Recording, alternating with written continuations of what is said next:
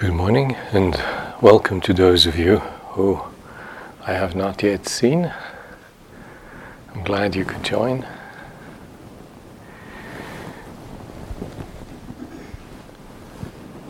I would like to say a few things about topics I consider timeless. They're the topics of attention, of intention, and of the notion of contemplation.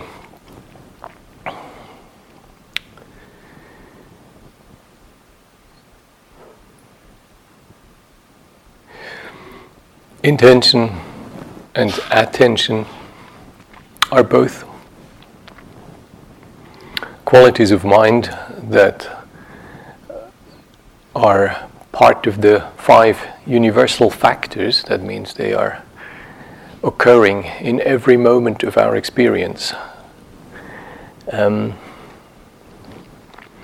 in many ways, intention and attention is where our practice starts with, and it's where we can set off in an efficient, in a wholesome, and in an oriented way.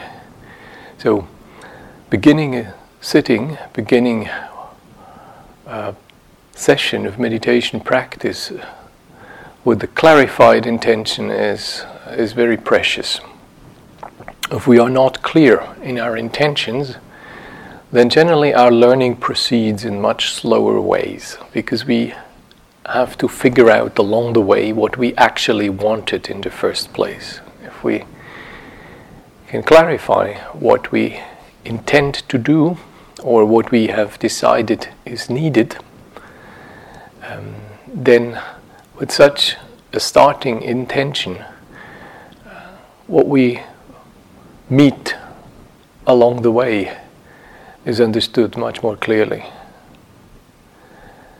If we have no clarity of our intention, then the direction of our practice is unlikely to be very progressing swiftly. So, how does that work? How does intention and attention work together? Both of these factors are part of any moment's experience, together with contact, together with perception, together with feeling tone. We have at any moment of our experience, as part of a meditator's kit, if you will, we have a quality of attention that takes place and a quality of intention that takes place. Now, just because of this stuff is happening all the time, it doesn't necessarily mean we know it all the time. We can be blissfully unaware of our intentions. There's a part of our clarification around these functions of mind, of attending and of intending, is to become aware of what actually takes place.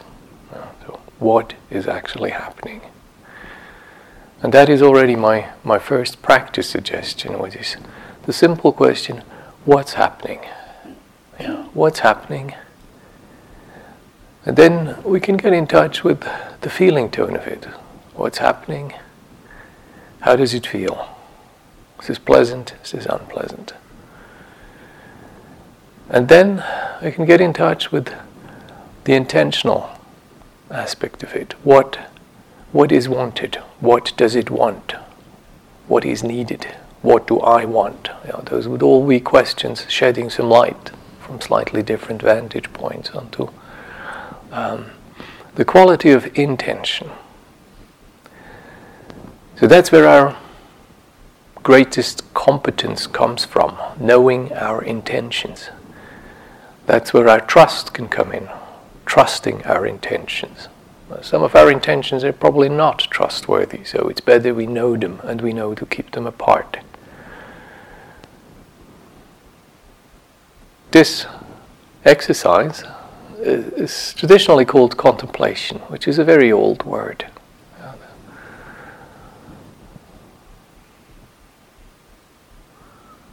The templum comes from the Romans. It's a job of a Roman official to observe what's happening in the templum. So our word temple comes from that. And the observation of a Roman official, an augur, was to look for signs that speak of the auspiciousness of an intended activity. Those weren't local shamans, those were paid Roman officials, just to be clear.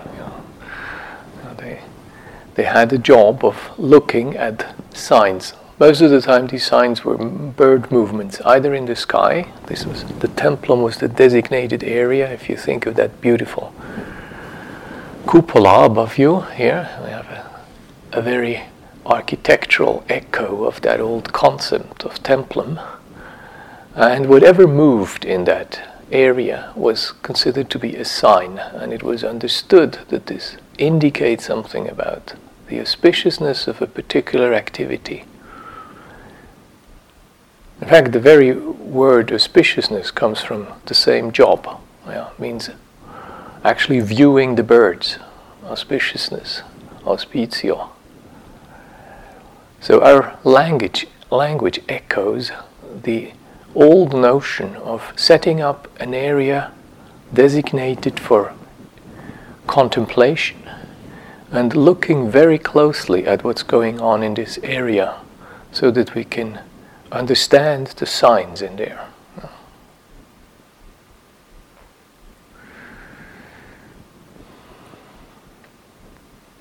Attention, manasikara, as one of the factors of the 5 universal qualities of mind, or mind, the experience of mind at any moment. Attention is of great value, and it is rated as the key quality in Buddhist mind training to understand, to liberate, and to still the very mind it originates in. So attention generally is trained in 2 directions. One direction is temporal. It means we learn to associate the mind with a object, or maybe more precisely with a process, and we learn to follow that process in continuity. We stick with one thing. When it moves, the attention follows that movement. It is capable of not getting lost, and it is capable of staying with. So we follow the breath, we follow the arising, the intensification, the subsiding, and the final ceasing of an event in our mind, a thought, an image, a body sensation. We contemplate that outside as the nature of sensory experience, the changes in weather, the changing appearance of our face in the mirror as we grow older. There are many ways in which we can follow one process or one object in such a way continually. And the ideal of that type of practice is arriving at object constancy, arriving at a place where we can stay with the chosen object and meticulously associate with and investigate into the nature of our chosen object or of our chosen process. Sooner or later, this object or this process will reveal the lakshanas, the characteristics of experience, of all experience, impermanence, conditionality, and the pain that goes with it, and impersonality. The other branch of training of attention is not about temporal continuity, it is about spatial stability. We establish an area of awareness. We establish a type of field attention, and we're trying to stabilize that field. So rather than connecting our attention to an object and moving with that object, which allows us to investigate very minutely the changes of that object, we establish a field of attention, or maybe more precisely, a field of awareness. And in that field, which we try to stabilize, in that field many things arise, show their characteristics, and cease again. And this type of attention has as an ideal spatial stability. It means it doesn't collapse, it doesn't shrink to the size of the actual experience, but it stays bigger than the experience. It envelops the individual events in our mind, and the clarity of that field and the stability of that field of awareness does not collapse anymore. It is object independent. Yeah? Both of these forms of attention have great value in Buddhist meditation. Both of them have been taught by the Buddha. Both of them can be found in many Buddhist traditions. Burmese corner is a bit more famous for object constancy, temporal continuity practices, and Tibetan Dzogchen is a bit more famous for the latter spatial stability type of practice. But actually, if you look closely into the Buddha's teaching, you can find them right there in the earliest teachings we have of the Buddha. They're not the prerogative of a particular tradition. They're right there at the beginning. In fact, they find their root in the very teaching on mindfulness, which is, if attention is the plebeian, then mindfulness is the kind of the royal version of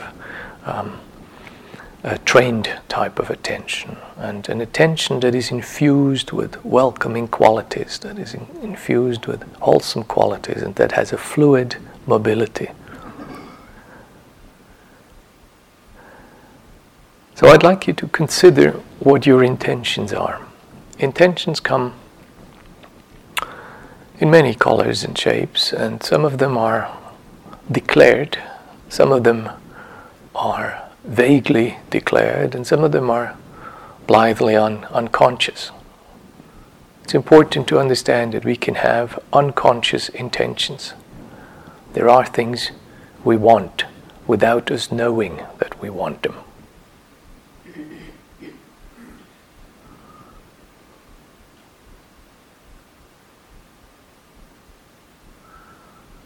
The other implications of this is that Buddhist teaching is very clear. There is no type of attention that is not in some form intentional, that is not in some form connected with our faculty of will.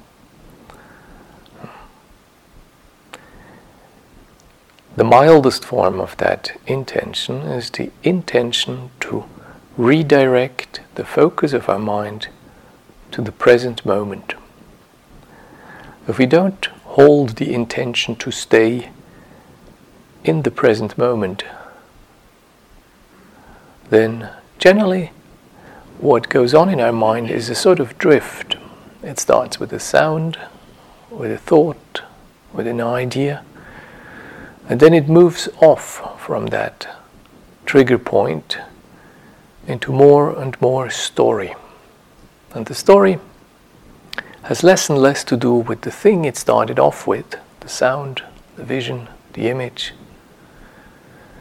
and more with our personal biography. In other words, the associative drift that sets in our mind upon sensory impingement is a story that deals more and more with me and less with the world. So the longer I think about something, the more unreliable that thinking becomes. The greatest degree of veracity I can obtain at the moment of contact, when there is touch, when my sensations are immediate, and when my perceptions have not yet completely occluded them. The one form of practice in Buddhist mind training is that we keep going against this drift. We keep redirecting the mind's focus back to the present experience. Much of that needs our intention. It doesn't come natural. What comes natural is, I see something I like, and I want to go there, I want to look at it, I want to sniff it out, I want to taste it, I want to keep it, I want to think about it. Rather than understanding my relationship, namely my experience of deficiency, the attraction this exerts on me, how I hold the tension of this attraction, what it does when I suspend judgment, what it does when I don't follow that attraction, looking whether the attraction diminishes, looking whether the attraction moves away. This would be introspective questions. Instead of doing this, I just want to go over and eat it, or I just want to have it, or I want to keep it, or I want to look at it, or I want to own it. So the task of contemplation and introspection goes against the grain. It means I have to produce some type of energy to not simply follow my immediate inclinations, which generally are about safety, are about gratification, and are about stimulation. So if I want to understand my relationship to something, I need to learn, with the help of my intentions, to clarify what's taking place between me and this experience. And usually that means going a little bit against the grain. It feels counterintuitive. It feels no fun. I have to look, I have to feel more deeply, I have to hold, I have to be allowing that this touches me without me jumping into it. So that's where intention comes in. Attention is what takes place, and the questions that go with it. What is there? How does it feel? Can I stay with it? Can I be in relationship to it? Intentions goes with the questions. What do I want? What is needed? What can be learned here?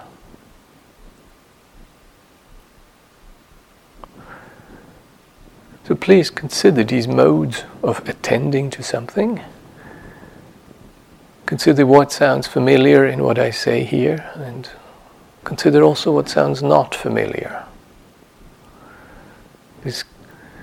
It is not so important what your opinion about this is. It is important that you recognize these facets of attending, both temporal, continuity, being with something is a highly precious capacity, and spatial, establishing a spacious field of awareness in which experience can take place and manifest its characteristics. Equally precious, equally necessary of encouragement and training. In both cases, establishing the intention is crucial. What do I do now? What is my precise exercise? That is plan A. What do I do if my attention has moved off to something else? Am I willing to go back to plan A? How long does it take before I am going back to plan A?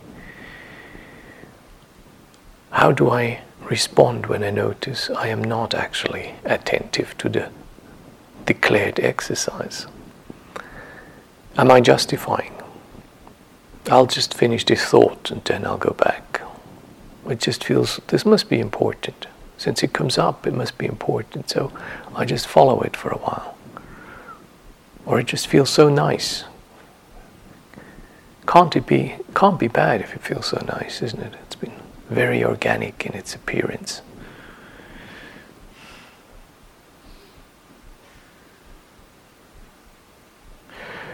So plan B is our willingness to stick to plan A. Plan B is our strategy for what we notice when we notice that we don't do what we have agreed with ourselves. So, sitting down, finding an exercise you have chosen, and some of you are doing quite different exercises, entails not just clarity of your intention, what your exercise is, it entails also clarity of your intention, what you do when you find out you're not doing this exercise. Maybe you have the thought you don't need to do exercises, just establish the natural mind. If you can do that, I congratulate you and bow my head. Most people I know need structured exercises to find out what's natural. Not everything that is natural is necessarily easy. I don't have children, and I certainly haven't given birth to a child, which I am told is quite a natural process, but it doesn't seem to be easy all the time. So not everything that is natural means it's utterly effortless. So most people need to find some orientation to find back to the natural power of their minds. So consider your attentional patterns, consider your intentions, and if not, affirm intentions you have understood to be useful and wholesome. Affirm the intentions that you know are helpful in your practice. Let us practice well.